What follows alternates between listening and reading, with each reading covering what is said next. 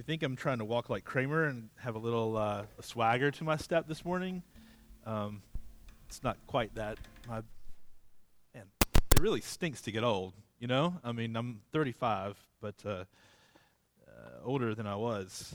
And I woke up Friday morning and my back was just, I don't even know what happened. It was just weird. And it was pretty bad yesterday. This morning, the boys were giving me all the light stuff to carry. So they're like carrying big stuff in, and I'm like carrying 2 little buckets in. And one big thing with Dale, and I cried like a baby at one point in it. So it was after that. If you have your Bible, you can go ahead and turn to Ephesians chapter 1. But before we get there this morning, I did want to talk about just hopefully really shortly, to try to tie in. Last week we talked about the sovereignty of God, and I talked about how it's a bedrock truth of what we're building this church on. That's the reason that we chose the book of Ephesians. Why am I halfway unbuttoned? I don't know. Well, actually, I know why, because Megan brought some medicine for me, and we went and hid, and she put some fire water on my back, and I don't know that it stops the pain, but it burns the back. It burns your skin, and so you're not thinking about it quite as much. Can't get this last button buttoned. You're not supposed to do that when you stand in front of people, but we'll go with that. So you got to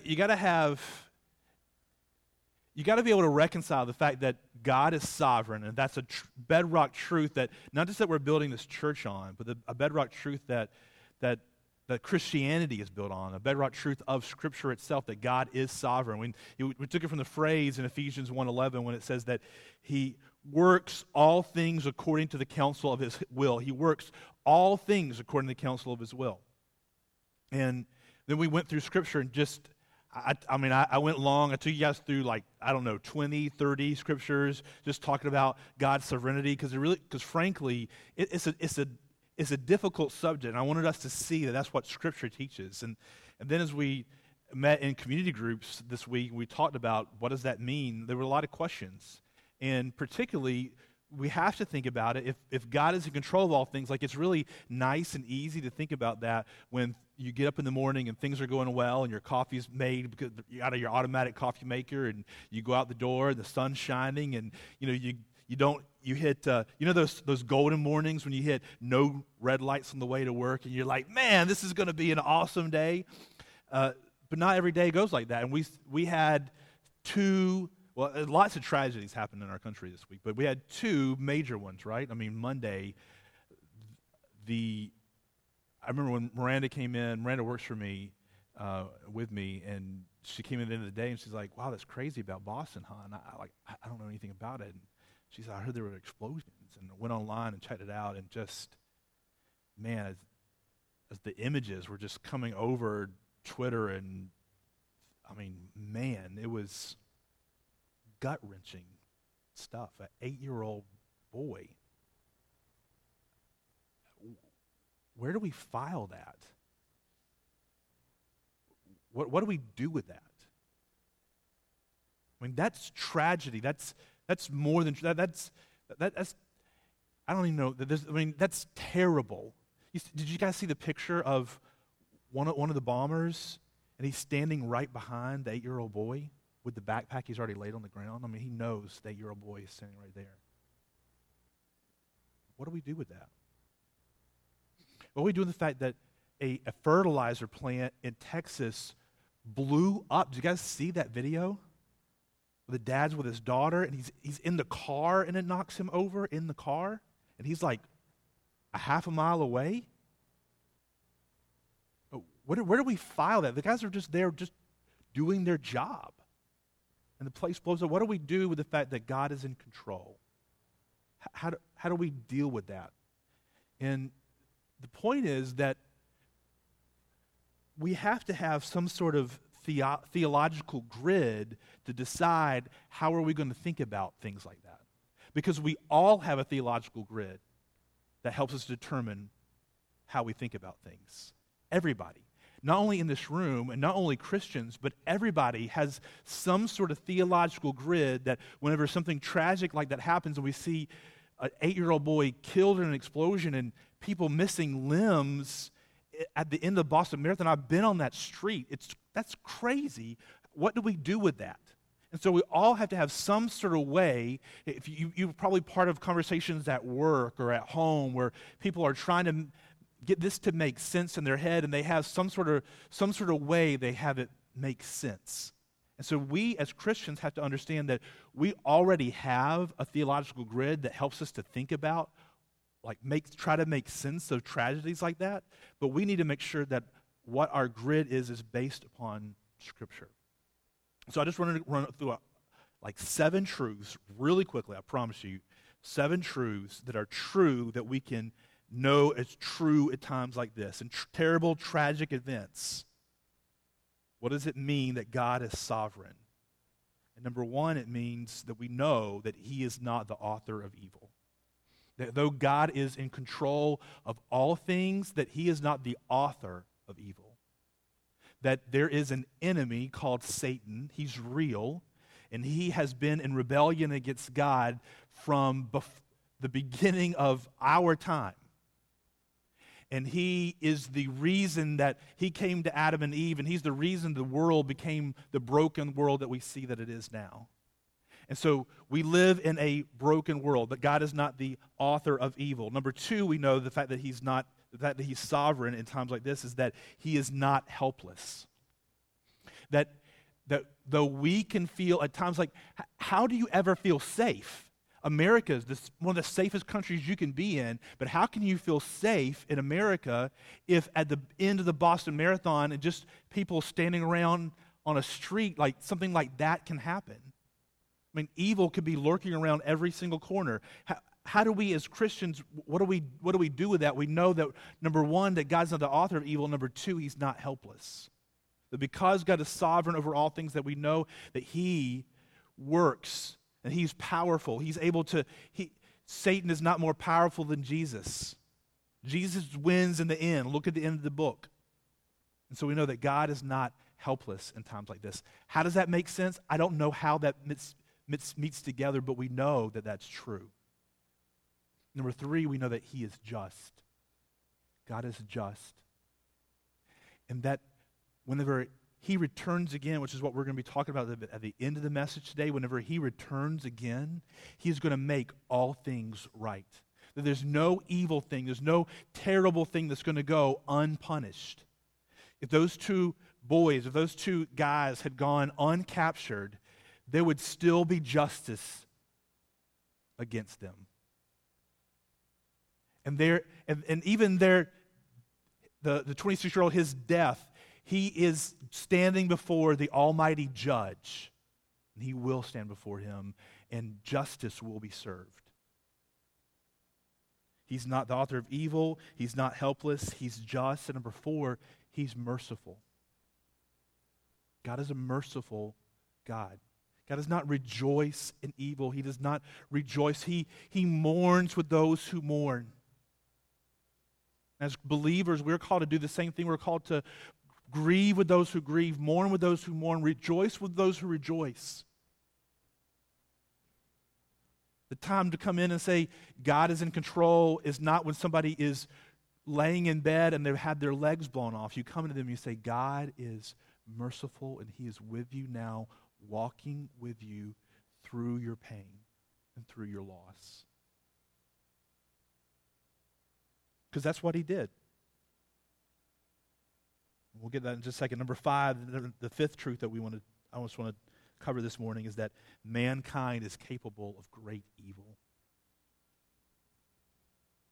Think about the atrocities that happen every single day. You know what? What happened in Boston on Monday happens all the time in the Middle East, in Afghanistan. It happens all the time. Things like that, horrendous things happen like that in India. I was there last year. Man, it's rough. Mankind is capable of great evil, and it's really only the fact that God's hand comes in and holds our evil back that the world isn't more terrible. We shouldn't wonder that that bad things happen. We should wonder that anything good ever does happen because mankind we are messed up. But it's God and his hand and his grace that holds back worse evil from happening that even does happen already. The sixth truth we want to talk about is that we cannot fix the situation.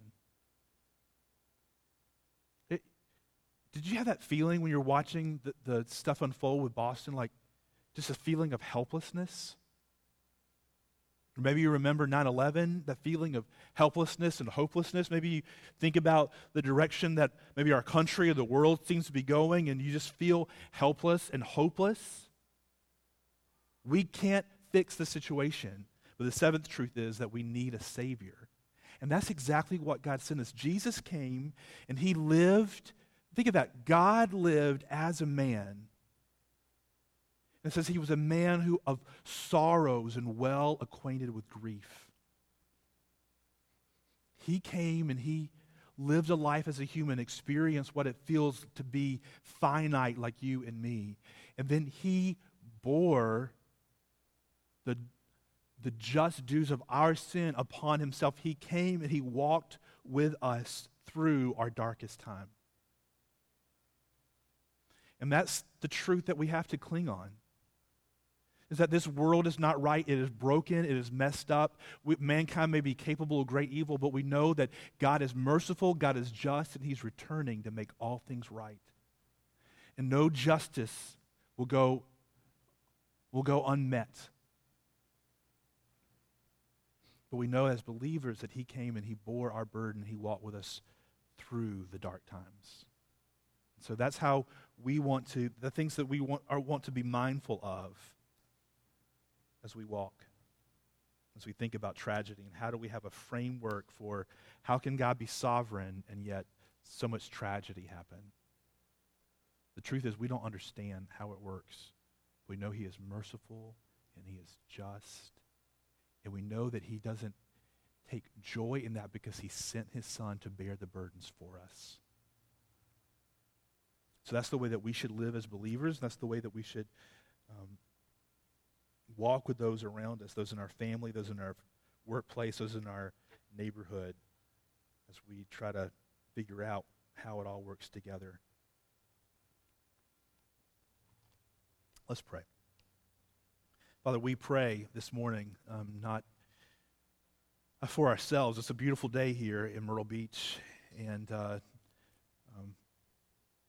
it's possible there's tragedy going on right in this room and in our lives, but nothing quite as graphic as what we saw unfold in Texas and in Boston this week.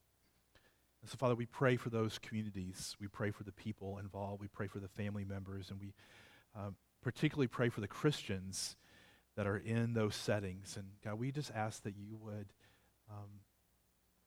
grant the believers in Boston, the believers in Texas, in that community,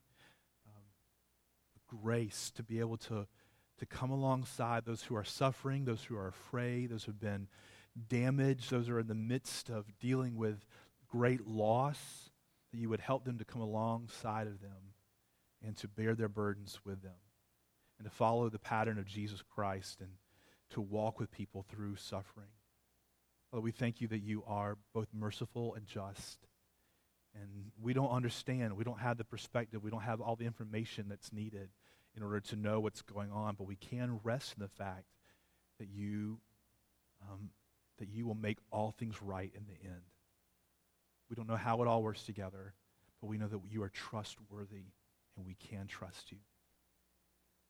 And so, Father, I pray that you would help us as we're trying to plant seeds of what this body will look like, what this gospel community will look like in the coming months and years. I pray that you would plant seeds in us that would help us to be a people who know how to deal with suffering and tragedy in our own lives and the lives of people around us with great compassion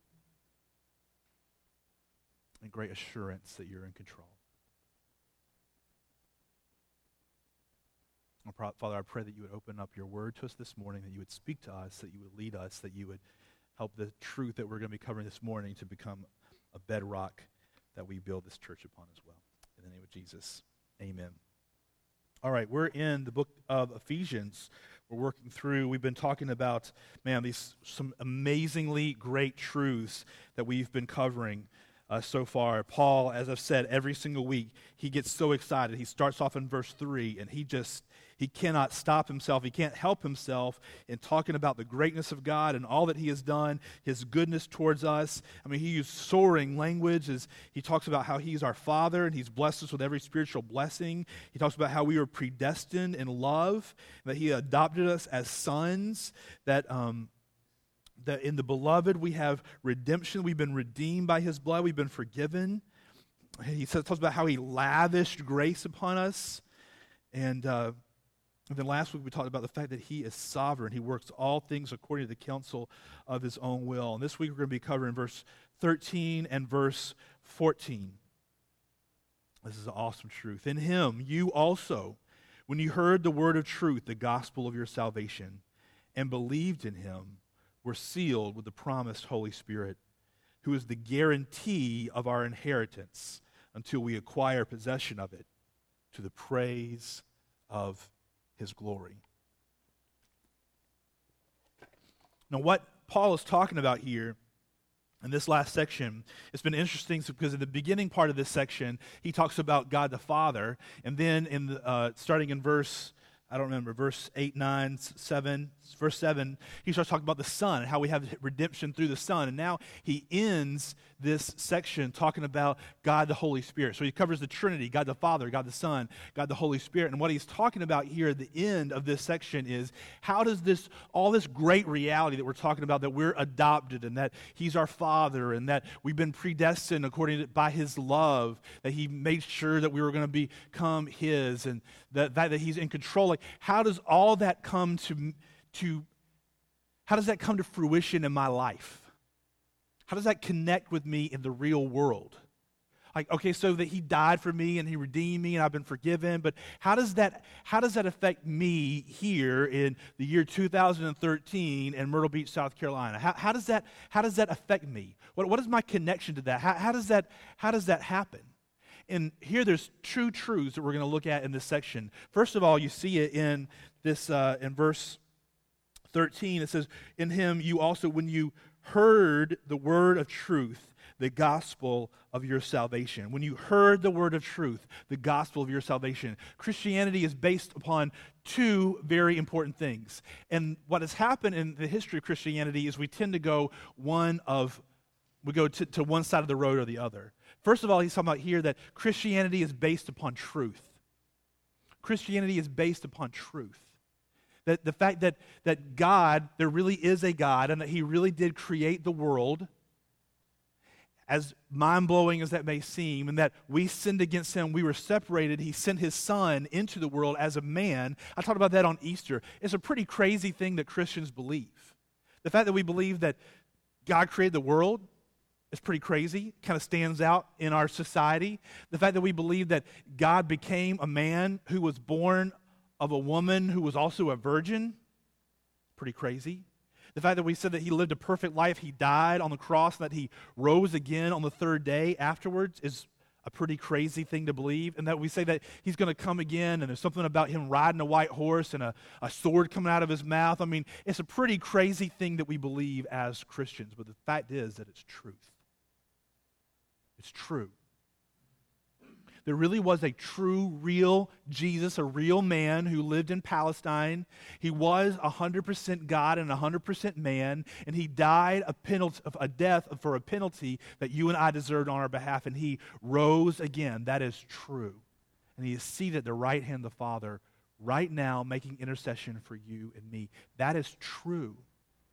And so when you heard the gospel of truth, don't worry about it. When you heard the gospel of truth,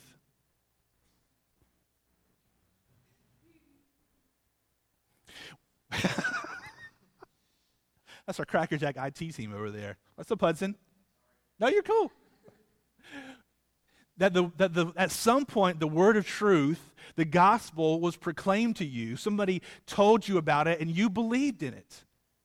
Now, how that happens is something we're going to talk about in a second, but you believed in it. The gospel makes logical sense. Now, that doesn't mean that everybody who sees it and hears it thinks that that's the truth, but the truth is that the gospel makes logical sense. It's not illogical. What you're not asked to do as a Christian, when we talk about having faith, it's not a blind step in the dark. No, we're not asking you, hey, let's believe in something that we don't even know is true. Let's just hope. Let's hope it's true. No, it is true, and when you heard it, you believed in the truth. It's true. And so that's one bedrock truth of what the church is built upon, the truth that the gospel is true. But then he goes in the second part, and he talks about the other part that we're going to talk about this morning. And you believed in him, you were sealed with the promised Holy Spirit. You were sealed with the promised Holy Spirit. The truth is that Christianity is based upon truth, logical. It makes logical sense, though not everybody believes it, but also that there's a spiritual element to it. You cannot divorce the two. And so what you have is that generally churches kind of tend to fall in one side of the camp or the other. And so you go to some churches and they're all about like mental, right? Like there's a lot of classes and they're teaching, and it's about so growing in Christ in those churches can feel like it equals learning more about the Bible, learning more about who God is and what he did, which is very important, but that doesn't equal spiritual growth. Just knowledge does not equal spiritual growth. I was talking about Michael a few weeks ago about how he grew up in church. I grew up in church as well, and it's very easy to know all the right answers, to know what the Scripture says, but then one day something happens, a flip switches inside you, and all of a sudden it seems different, right? That's the spiritual element to it. But now some churches kind of really, they love the spiritual aspect. They love the emotions and getting excited about Jesus, and it's all about the Spirit. And it's not really much about doctrine and truth and what Scripture says, and we get together and we have a party, right? And those are the churches you go to, maybe you don't feel very weird. I was talking with Armand a couple weeks ago about some churches like that, and people are swinging all over the place, and they taking laps around, and it's all crazy. And I've heard stories, because I grew up in kind of a charismatic background, and I heard stories of churches getting together and people getting real excited, and people are like crowing like a rooster, and all kind like barking like a dog because God's moving. I don't know how that works together, but I have some friends that are kind of in the kind of weird kind of outskirt, and they believe sometimes when God's really present in our midst, that gold dust filters down around, they literally believe this. I am not making this up. Gold dust, filters around, you walk out of the meeting, you got gold dust on your shoulders because you've been in the presence of God. I have a buddy at a church down in Charleston, and they had some people come back from a retreat where God was moving. I'm using quotations if you're listening to this on the podcast, where God was moving, and they got back and they said, God was moving so powerfully. Look, my filling became a gold filling. And they get so excited. It's all about emotions, Maybe if they're not that crazy. I had some friends who believed that an angel feather would fall. They'd find an angel feather in the room. I think it was planted. I don't think it was an actual angel feather falling down from heaven. But they found an angel feather in the room because God was moving in their midst. So you have churches that it's all about the emotions, all about getting excited about Jesus. And then you have other churches that are all about the knowledge and about learning and about classes. And they tend to be kind of a little bit more rigid. But the truth is Christianity is both of those together. Christianity is truth on fire. It's truth on fire by the presence and power of the Holy Spirit of God. Because the truth is that you and I, whenever we become a believer, you can't even understand the truth. It may make logical sense, but it doesn't make sense to you personally until something happens inside you and you're able to, all of a sudden you hear it, you read it, somebody sits down with you. Maybe you've heard the gospel, maybe you grew up in church and you heard it over and over again, but one day you're sitting down at a booth with a friend, or you're in a meeting, or you're watching Billy Graham on TV, and then all of a sudden something made sense. All of a sudden. That's the presence and the power of the Holy Spirit moving in your heart. So let's look at what that means. When he says, in him you also, when you heard the word of truth, the gospel of your salvation, and believed in him, you were sealed with the promised Holy Spirit. What is he saying when he says that we were sealed with the promised Holy Spirit? Well, it has three big meanings here. It means, number one, so you guys have seen, like, we don't live in the West, but you guys have seen like a Western where they get the cattle up and they rustle them up and they brand them, right? They put the brand on them. Why do they do that? Because it's a big open range and they're sending all the cattle out with each other and they're going to mix together. They want to be able to tell whose cattle belongs to who. Or even if they're not mixed with each other, they want to know, like if somebody comes and steals a cow, they want them to see like it's their cow. It's been branded, it's been sealed. It shows ownership. And he's saying that the Holy Spirit, the power and presence of the third person of the Godhead, if you are a believer this morning, that you have been sealed with the Holy Spirit of promise to show that you are a child of God, that you belong to him. I don't know about you. I know some people who have really cool stories about when they became a believer and like, hey, I never cussed again, or I was an alcoholic and I never drank another drink again. You know, I was always rude to my wife and I became a believer and I was always nice to her afterwards. Well, I haven't heard that story, but, you know, stories kind of like that. And those are awesome stories. Those are really great. And that may be the experience of some of us in this room, and that is awesome, but that doesn't happen for everybody. I don't know about you, but maybe like, one day you became a believer, you confessed Jesus Christ as your Lord and Savior, and like you didn't really look a whole lot different the next day. You might have looked a lot like the same person. Today you might have a lot of the sin problems that you had 5 years ago. But Scripture tells us that the Holy Spirit has come to dwell in us and among us as believers. It's the great promise. And it shows that we are owned by him. Number two, being sealed shows authenticity. Authenticity. So I'm a title searcher by trade. And so what we deal with every day, if you don't know what it is the public records at the courthouse of deeds and mortgages and other documents that are filed to make a public record.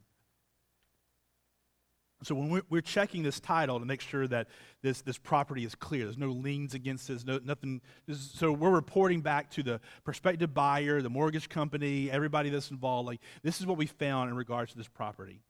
And so one of the things that we're checking is, are the documents executed correctly? And what that means is, in the state of South Carolina, let's say Dan is going to sell his condo to somebody.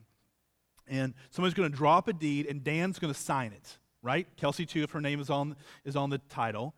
And he has to have two witnesses. That means two people who are there who say, I saw Dan and Kelsey sign this document. That is true. And then he has to have, that's not enough, you have to have it notarized. And that is either it's called a probate or an acknowledgement. And that's where the notary comes and they sign and they say, I saw these witnesses. I was together with these witnesses, and this witness is swearing to me that they saw the execution of this document, that it really was Dan and Kelsey that signed it. They were there. And then they have to, especially if it's going out of state, the notary has to seal their signature to show that it's authentic. So that way, when that deed is delivered to the courthouse, and then it's clocked in, which is something that we'll talk in just a second, but it's clocked in to show the time and date that it was made of public record, that they are certifying that this is real and true. This is an honest-to-goodness transfer of Dan's property to Kramer. That it's not somebody else coming along and signing away Dan's property to Kramer and he's not really getting it. It's for real. It's authentic. It authenticates something. And that's what the Holy Spirit does in the life of the believer. We're going to get into how he does that, but that he authenticates the fact that you are a son or daughter of God. And then the third thing is It shows ownership. He shows authenticity. And the third thing is he shows security. It secures you. A seal, back in this time when this, man, that hurts. Back in this time when, I won't do that again. This time when I'm going to have to reach it, though. I will have to do it again. Back in when this was written, there was a way that you couldn't just send an email from person to person or a letter. You had to send it by, special delivery. You had to send it through the Rome system, and you had to be able to show that this is actually me that's signing this and sending it to you. And so a person of authority would have a signet ring. Wouldn't it be cool to have a signet ring? They don't give those out anymore in like special decoder rings and stuff in cereal boxes, but it'd be cool to have like a signet ring. And so what you do is you would sign it, and then you would drip some wax on the paper, particularly on the seal, and then you would take the ring and you would stick it into the melted wax. And then it would harden, so it would show that was really him. He was there. He put his own signet ring on this signature, and then they would seal up the document, and you would seal it with wax. And then you would stick your signet ring in the sealing as well to show that not only is it true, but it hasn't been opened by the time it gets to you. It secures it. You guys remember, maybe not old enough to remember, I remember I was a kid, I guess it was back in the 80s or 90s, like there was a deal with Tylenol, like people were taking Tylenol and getting sick and dying. You guys remember that? That's because they would just like put a cap, they would like put Tylenol in there and put a cap on it and send it out. Like that was it. Like, doesn't that seem crazy now? It's also like last week I was talking about like my parents would let me stand up in the front seat of the car like without a seatbelt. Like now it seems like sinister. Like how terrible parents you have, but that's just the way we roll. Like they would just make Tylenol, throw it in a jar, close it up, send it on to you. And people were like getting it, opening it up and putting poison in there, and people were taking Tylenol, getting sick and dying. And so they started this deal where they would put what over top of it? A seal, a tamper-resistant seal that secures it so that whenever you open that daggum child safety lid and you finally get that thing off, you can tell this thing is safe. It's secure. It has not been opened or tampered with from the time it left the factory to the time it got to my house. And I wish I'd taken some Tylenol this morning. I didn't even take it. I have no idea what I'm thinking about. I'm regretting that decision, that I didn't open a tamper-resistant seal and pull out some Tylenol. That has you know it's secure.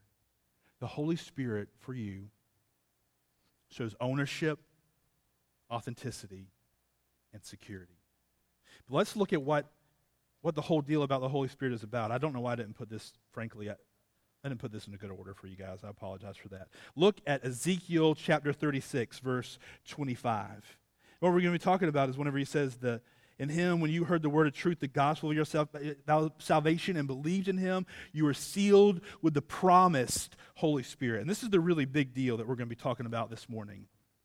Ezekiel 36, verse 25. I'm glad I checked my notes before I started this morning because I had the wrong chapter of Ezekiel in here, and it was going to be talking about something about a whore and God killing us, and it wouldn't fit with what we're talking about this morning. Ezekiel chapter 36, verse 25.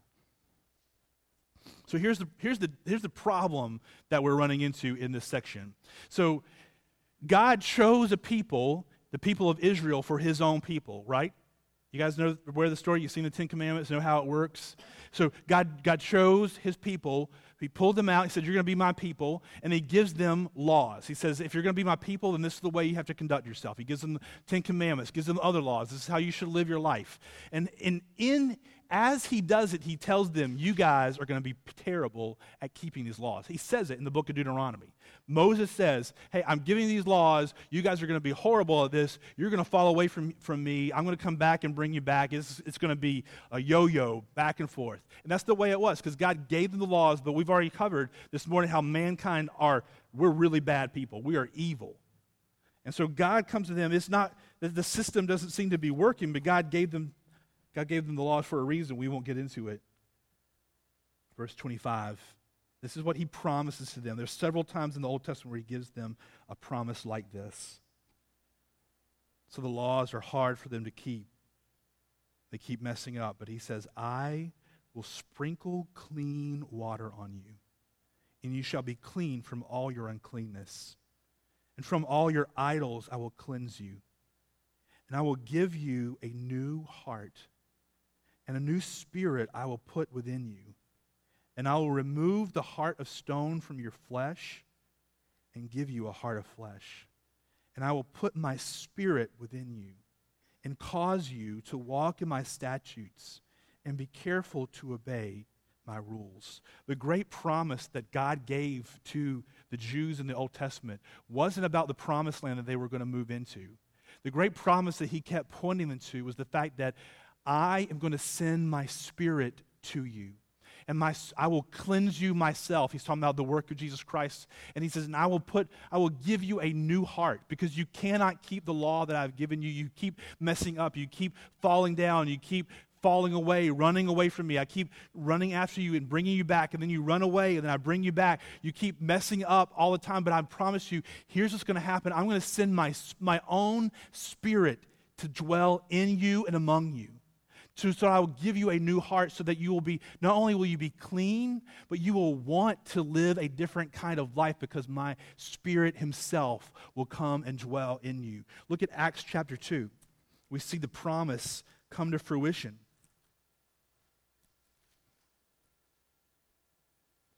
Acts chapter 2, verse 33.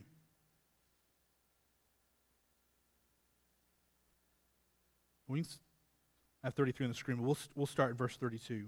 This is Peter, that first sermon in Christianity on the day of Pentecost. This Jesus God raised up, and of that we are all witnesses. So that's the truth. He's saying, we are all witnesses to you that this Jesus, he did die, and he raised again. He was raised again. He is risen, and we are witnesses of that. It is true. Verse 33. Being therefore exalted at the right hand of God, and having received from the Father the promise of the Holy Spirit, he has poured out this that you yourselves are seeing and hearing. The great promise that Peter was saying has come here on the day of Pentecost is that he has sent the Holy Spirit that he promised that he would send. It's the great promise that God was always looking forward to in the Old Testament, that he would send his Spirit to us. What does that mean? Well, go ahead and look at Matthew 16, verse 17.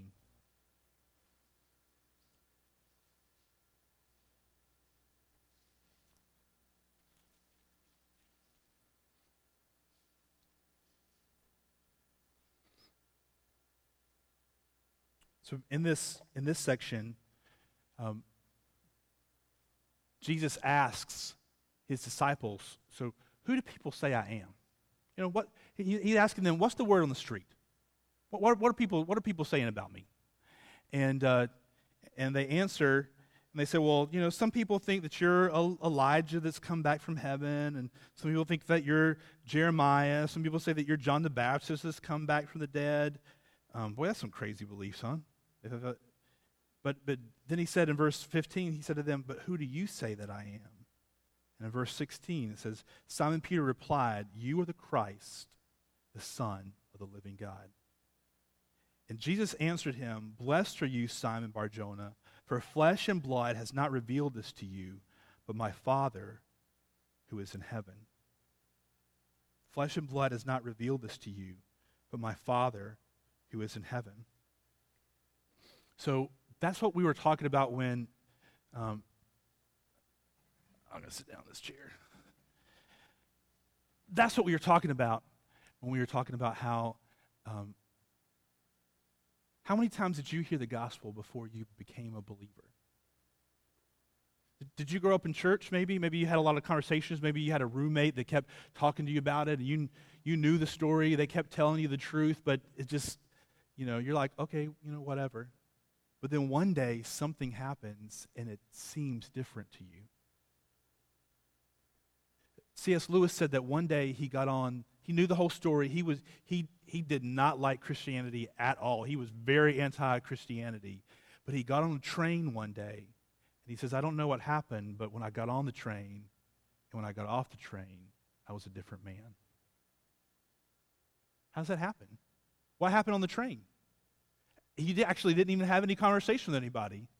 Just God opened his eyes on that train, and all of a sudden he saw the truth of who Jesus was. And that's what Jesus is saying to Peter. He's saying, flesh and blood does not reveal this to you. It's my Father who is in heaven. It's the Holy Spirit who has come to you and shown to you the truth.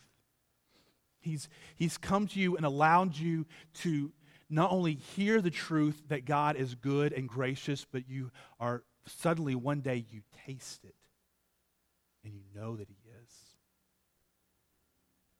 is. It's the difference between me telling you that honey is sweet or telling you that I had a really good meal the other night at the Rivertown Bistro in Conway, and you actually being there with me and tasting the food yourself and knowing that it's good. It's the difference between you hearing that Disney World is a really cool place and you actually being there. It's a far cry, but what's the difference? You've heard the same truth as your neighbor beside you. They've heard about Jesus, but for you, he seems awesome. He seems great. He seems for the reason that you live. He's sweet to you. He is wondrous to you. The fact that he is in control is a comfort to you. Why is it different from somebody else who has the same information? It's because the Holy Spirit has come to you and has caused you, he has come to dwell in you. And he's caused you to be able to see and taste and to savor the truth differently than you did before. You've been born again. God's Holy Spirit comes to dwell within you whenever you become a believer. In fact, that's how you even see the truth that day, that because God's Holy Spirit comes and regenerates you and makes you a new person. You may not know exactly when it happened, but you see the results of it because you have been born again. It's like, I don't know what happened to my back. I don't remember lifting anything or pulling anything. I mean, the work as a title searcher is not exactly physically demanding. I lift papers, I click a mouse, I type on the keyboard. I don't know that I reach for the F a little bit different and pull my back. I don't have any memory of that. I don't know what happened. I'm 35. I may have just slept on it wrong. I have no idea. I sneezed. I turned incorrectly and something happened. But I didn't know when it happened, but I am very well aware that something happened. I've become progressively more aware of that fact as Friday wore along. I had breakfast with Kramer and Dale, and I was hurting a little bit that morning, but as the day progressed, I was hurting more and more. Yesterday, I had trouble changing. I was like crying out like a baby on the floor. I was trying to change Landon's diaper, and I was bent over in a wrong way. It was hurting me so bad. I don't know what happened, but I can see the effects of it happening over time. And maybe that's your story. Maybe you remember when it happened. Maybe it's like a spotlight came on you and there was magic dust around you and you know like what happened and where you were and how it went down. But maybe it didn't. Maybe just slowly over time, like one day you woke up and you realized, man, I feel differently today. I'm thinking about Jesus differently than I was before. To read, when I hear Scripture preached or I read it myself, it sounds different. It has a different appeal to me. I don't know when that happened, but I know something has changed in me. That's because the Holy Spirit himself, the third person of the Godhead, has come to dwell inside you. And has caused you, that's the wording from Ezekiel, he has caused you to be born again. You didn't wake up and decide that morning that you were going to be a Christian. God breathed his Holy Spirit into your soul and you became a different person. And you may not know how it happened or when it happened. You may not know the moment or the place, but you saw the effects of it over time, that you are a new person. You were born again by the Holy Spirit of God. Christianity is not just about believing the right thing or believing something different than you believed before. It's not about conversion from one belief to another belief, though it involves believing. I mean, it says that right in our text, but the source of it is that the promised Holy Spirit of God has come to dwell in your heart. Think about that. Think about the truth of that. If you're a believer this morning, the third person of the Trinity The third person of the freaking Trinity is living inside you today. That should wow us. That should change the way that we approach everything, to think about that truth. God's Holy Spirit is living inside you. And inside me, He is making you a temple of His Holy Spirit. That whenever God called the Jews to be His own people, He had them erect a temple in their midst, and His very presence lived in the temple. That was amazing. It set them apart from anybody else on the face of the earth, because they had the temple where God dwelt among them. God's Holy Spirit dwelt among them. But if you are a believer in Christ today, He is living inside you just as for real as He was living inside, dwelling inside the Holy of Holies in the temple in the midst of Israel. You are a walking temple of the Holy Spirit today. You have been born again. And the Holy Spirit comes, and He's the one that connects our hearts to God. Remember I said that Paul is talking about, how does this become real? How does the fact that God is my Father become real to me? It's because God's Holy Spirit has come to dwell inside your heart, and He is a living, breathing connection between you and God the Father and God the Son. You are really, for real, spiritually, mystically connected to God the Father. Look at Romans 5:5.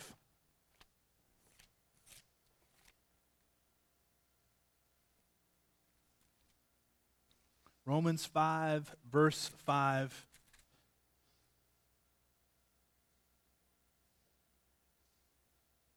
Well, we can start in verse 3. I don't have it on the screen. But not only that, but we who rejoice in our sufferings, knowing that suffering produces endurance, and endurance produces character, and character produces hope. Listen to this. And hope does not put us to shame, because God's love has been poured into our hearts through the Holy Spirit who has been given to us. You are, as a believer, are vitally and spiritually connected to God the Father and God the Son through God the Holy Spirit, who comes to your heart and pours out God's love in your heart. Think about that. There's all kinds of stories. I don't know what everybody's story in this room. Maybe some of you were atheists. Maybe some of you were anti-God. Maybe some of you were really rebellious and you didn't believe in Him. But there's tons of stories of people who were atheists, didn't believe in Him, were anti-God, just like C.S. Lewis was. He was an avowed atheist. He made fun of Christians, made fun of the Bible, but he studied it because of part of his studies. And then he had a friend, J.R.R. Tolkien, who wrote some awesome books, by the way. You should definitely read them. Had a friend who kept telling him about Jesus and telling him about Scripture, and he scoffed at him. But one day, all of a sudden, that Jesus, that God that he had made fun of, all of a sudden became the object of his love and worship. How's that happen? Because God has sent His Holy Spirit, and He has shed God's love abroad in your heart. So in Galatians, it talks about how that we cry out to God, Abba, Father, Daddy, Father. It's not really a direct translation between Abba, Father in English, but it's something very intimate. It's like Daddy. It's like it's intimate and close. How can we address God the Father that way? Because He has shed His love abroad in our heart and has caused us to view Him and react to Him differently. He has shed His love abroad in our hearts. Why does all of a sudden people who have no background in common, no reason to gather, even a group like this, or all over the world? I went to India last year, as I told you. I share nothing in common with the Indian culture. If you've never been there, it's hard to describe. It is a crazy, crazy place. They don't think or act like us in any way. It's like upside down world over there. It's just different. But yet, whenever I gather with other people who love Jesus Christ, we have something in common. Why would that be? We have no culture in common, no background in common. Our lives are totally different. What is it? It's because God's Spirit is inside that Indian, and God's Spirit is inside me. And he has shed not only a love for God abroad in my heart, but he shed God's love for his people abroad in my heart as well. We share something in common. We're brothers. That's crazy. And so for you, as you're sitting here, maybe you have a close family member or a friend or a neighbor, a coworker, who they just seem really, really far from God. And you think there's absolutely no hope for them. Well, you know what? The hope isn't found in circumstance. The hope isn't even found in bringing them to Sunday morning one day here and hope that Randy's on that morning and is able to say something that gets through their thick skull or moves them a little bit closer. The hope for them is found in that God's Holy Spirit would come and breathe life into them and come and dwell in them and regenerate them and make them a new person. That was your only hope. If you grew up in church, you were just as lost, just as far away from God until God's Spirit breathed upon your heart as the most hardened atheist there is. That's our hope. Not only are we born again, and not only does he connect our hearts to God and shed his love abroad in our hearts, it causes us to be really united to God the Father, but he brings new affections to our hearts. He causes us to love God and to rejoice in him. It affects us personally. It stirs our affections and emotions. It absolutely does. It may not be a trumpet blast whenever you became a Christian. Like I said, you may not know when it happened. You may not be cognizant of it, but you are cognizant of the results of his presence in your life. It is unmistakable in your life. You know, all of a sudden you think about Jesus, you think about sin, you think about your life differently than you did before. You don't view it as an imposition for God to say, I want you to do this and not do this anymore. You view it as a pleasure to be able to obey God and follow him. What causes that change? The Holy Spirit starts to change our affections. It stirs us, our emotions. All of a sudden, we've heard the story of Jesus. We've sung songs before, but the same songs we've sung, the same Jesus that we've thought about, the same communion bread and juice that we've taken over and over again, all of a sudden, not every Sunday, but occasionally brings a tear to your eye. You're driving down the road, you listen to a song, all of a sudden you start crying because you're thinking about how awesome and wonderful Jesus is. What brings that stirring of your affections or emotions? Is because God has changed. He has come to dwell inside you, and he is changing your very affections and your very emotions. This is a very key, very, very key phrase. It affects us all to the same extent, though not in all the same way. So what that means is it affects us all to the same extent. As a believer, it changes you at your very core of your being. But it doesn't mean that we all respond in the same way, right? If you go to a football game, the real fans aren't just the ones that are up and cheering. They may be standing up, they may be sitting down. Then you don't know like physically what's going on. Their back may be hurting. You know, stuff might be going on. They might not just be an emotional person, but it doesn't mean they're less of a fan. It may really be affecting them, but they don't all respond the same way. So some of us are going to cry more often than others. Some of us are going to sing louder than others. Some of us are going to enjoy singing. Some of us aren't going to enjoy singing quite so much. Some of us may want to lift our hands and clap when we sing a song. Some may not want to. Some may fall apart every time they hear a particular song in the cars or driving around. You may not be affected the same way, but it will if God's Holy Spirit is dwelling in you, in your heart of hearts. It will affect you to a full extent. It will change you. It will turn the way that you think about life upside down. It has changed you, and it progressively changes you over time. It affects us all to the same extent, though not in all the same way. And then the fourth thing, so it unites us.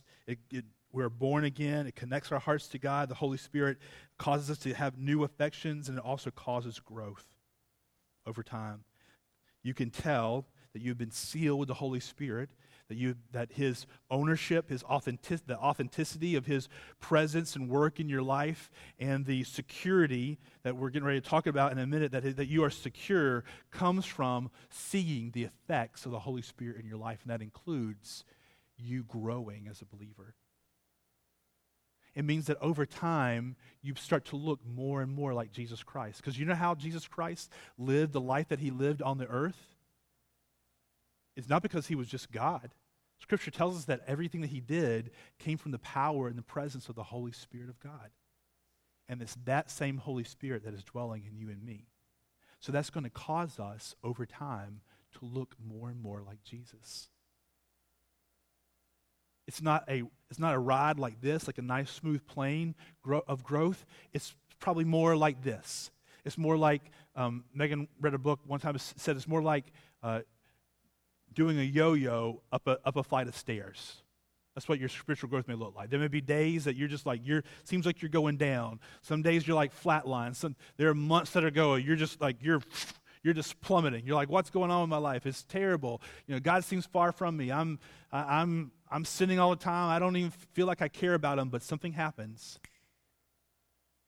He pulls you back. And over time, it may be like this, where you're growing more and more in the likeness of Jesus Christ. Why? Why can you be secure in knowing that will happen? That's because it's not dependent upon your work. Kramer has been getting up for the past week at, 5:30, 5:45 in the morning, and working out with a buddy of his who is wanting to try out for the Navy SEALs. That's pretty impressive. And so Kramer is either a great friend or a stupid friend, or I don't know, but he's going out with him every day to train for the Navy SEALs. If that dude doesn't put in the work, he will not get stronger and faster and be able to pass the Navy SEAL test better. He's going to get out the work that he puts in. With Christian life, Christian growth doesn't happen the same way. It happens because the Holy Spirit, the third person of the Godhead, is living and dwelling in your heart. And that could be the security for you to know that you will grow. Let's look at one more thing, and then we'll try to land this baby. Look at the other part of that verse. It says, you believed in him, you were sealed with the promised Holy Spirit, who is the guarantee of our inheritance until we acquire possession of it, to the praise of his glory. And what that's saying is, that's saying that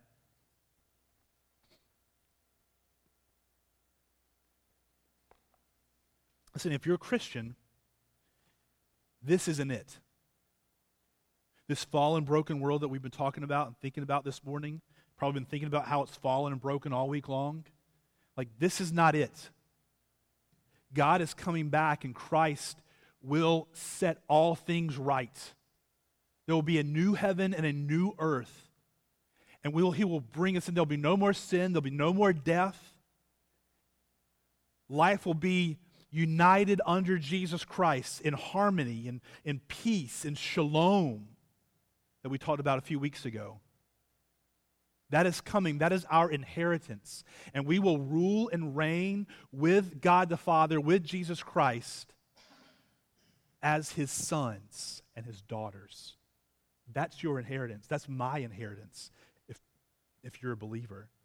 But the assurance, the security that you have that is coming and that you are secure is the presence and the power of the Holy Spirit in your life. That word that he's the guarantee of our inheritance, it's the wording of like a down payment. It's the first payment of like kind. First payment of like kind. So what it means is that the fact that the Holy Spirit, that you have the presence and power of the third person of Godhead in your life and is in our midst as believers today, is the guarantee, is the down payment of what is to come. It's just the first installment. And so that means that today on earth that we live with his presence and power in our lives, it's like an hors d'oeuvre. It's a foretaste of what's to come. But it's just a foretaste. You can be secure because God has said, this is my earnest. Have you ever put down earnest money? You sign a contract to buy a house or to buy something, you have to put down earnest money. What does that mean? You say, well, I'm going to give you this money. It might be $1,000, $2,000, $5,000. I'm going to give you this money to say that I want to buy your property, and I promise you in this next 30 days, 60 days, 90 days, whatever the contract is, I'm going to close the deal and buy this property. But this is my money to let you know that I'm for real about this. And if I break the contract, you get to keep the money because it's my earnest money. But it's supposed to be enough money that you know as a seller that this guy is for real. He's not just going to walk away leaving this money on the table. It's the earnest money, and that is what the presence of the Holy Spirit in your life is. It's the earnest money that God's saying, I have a big inheritance that's coming your way. I'm going to come and set all things right. You are my son and daughter. You will rule and reign with me forever. And this is a foretaste to let you know it's really coming. It's the first installment in like kind. And like kind, that's a very key phrase. He's not just giving you like $1,000 and say, I'm going to come back and pay you with butter beans later on, I promise you. He's saying, no, there's going to be more money coming after you. It's like having, let's say if Bill Gates owed you money. Wouldn't that be great? Like he owed you, say, for him, it's nothing. So let's say he owed you $10 million. Maybe you're his pool boy, and the contract is $10 million to clean his, I don't know, his pool, and his pool has got a water park in his backyard, let's say, and so you have a $10 million contract with him, and so he gives you money, and he says, and here's my bank account draft information. You can draft the money out of there every month that you need until it's paid off. That would be gold, right? I mean, you wouldn't have to go home and worry about it. Like, I wonder if he's going to actually pay me. Bill Gates is good for it. It's automatic. I got his bank account draft information. It's going to be deposited in my account. I can count on that money. Like, countries may fall. Madagascar may not exist 5 months from now, but Bill Gates is going to be okay, right? And you would know for certain that is a guarantee of future payments to come, and that's what the presence of the Holy Spirit in your life and my life is like. It's a guarantee.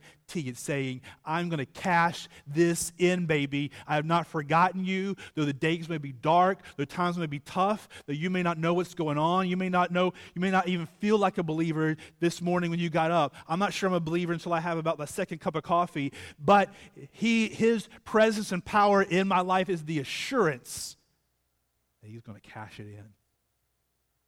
And he's going to come back. And I'm going to be united to him. There'll be no more sin. There'll be no more sickness. There'll be no more death.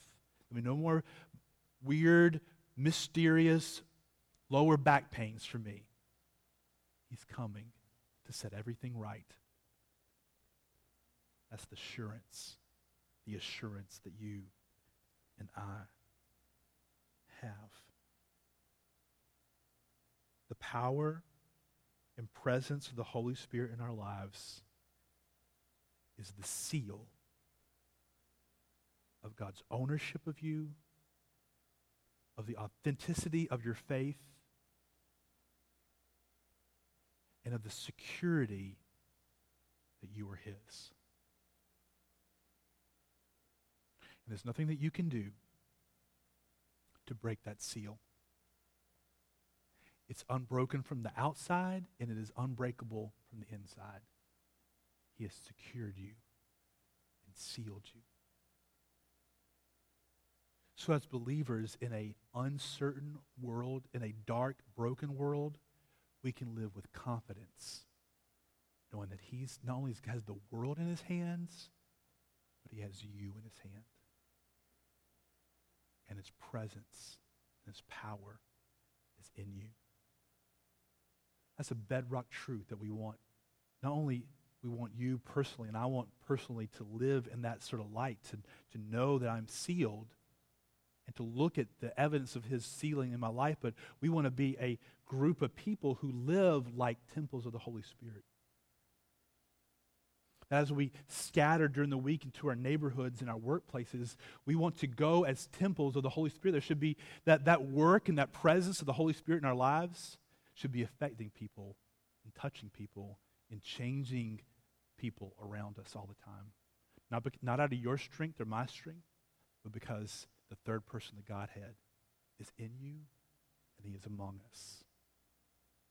That's a great truth, isn't it? Let's live like the temple of the Holy Spirit. It's amazing. Amazing, amazing truth.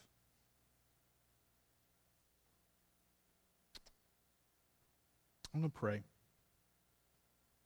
Don't forget your cards. Seems inappropriate to talk about it right now, but don't forget, take a card, invite somebody. Not because we want a crowd. I promise you that's not the reason. But because you and I are living temples of the Holy Spirit. And we want people to come to know. We want His Spirit to come and breathe upon people's hearts that that His love may be shed abroad in their hearts as well. Let's pray. Father, as we prepare our hearts for communion, to partake of your table, of your body and your blood, God, we do so with sober hearts. We do so with serious minds, serious hearts, knowing that it's no small thing to share the broken body and the shed blood of Jesus Christ. God, we also do so, if we are believers, we do so with hearts that are full of celebration, hearts that are full of thankfulness, that it's not just a set of beliefs that we believe and are kind of holding on until you come back, but that you have given us a foretaste of the kingdom that is to come by sending your promised Holy Spirit in His presence and His power to dwell in us and among us, that we are the temple of the Holy Spirit, that the same Holy Spirit that enabled your Son, Jesus Christ, to live the kind of life that He lived and die the kind of death that He died for us, and to even conduct the miracles that He did and to love people the way that He did, that Holy Spirit is dwelling in us as well as believers. So, Father, I pray that you would help us to celebrate that, but also I pray that you would help us to take an account of our lives this morning.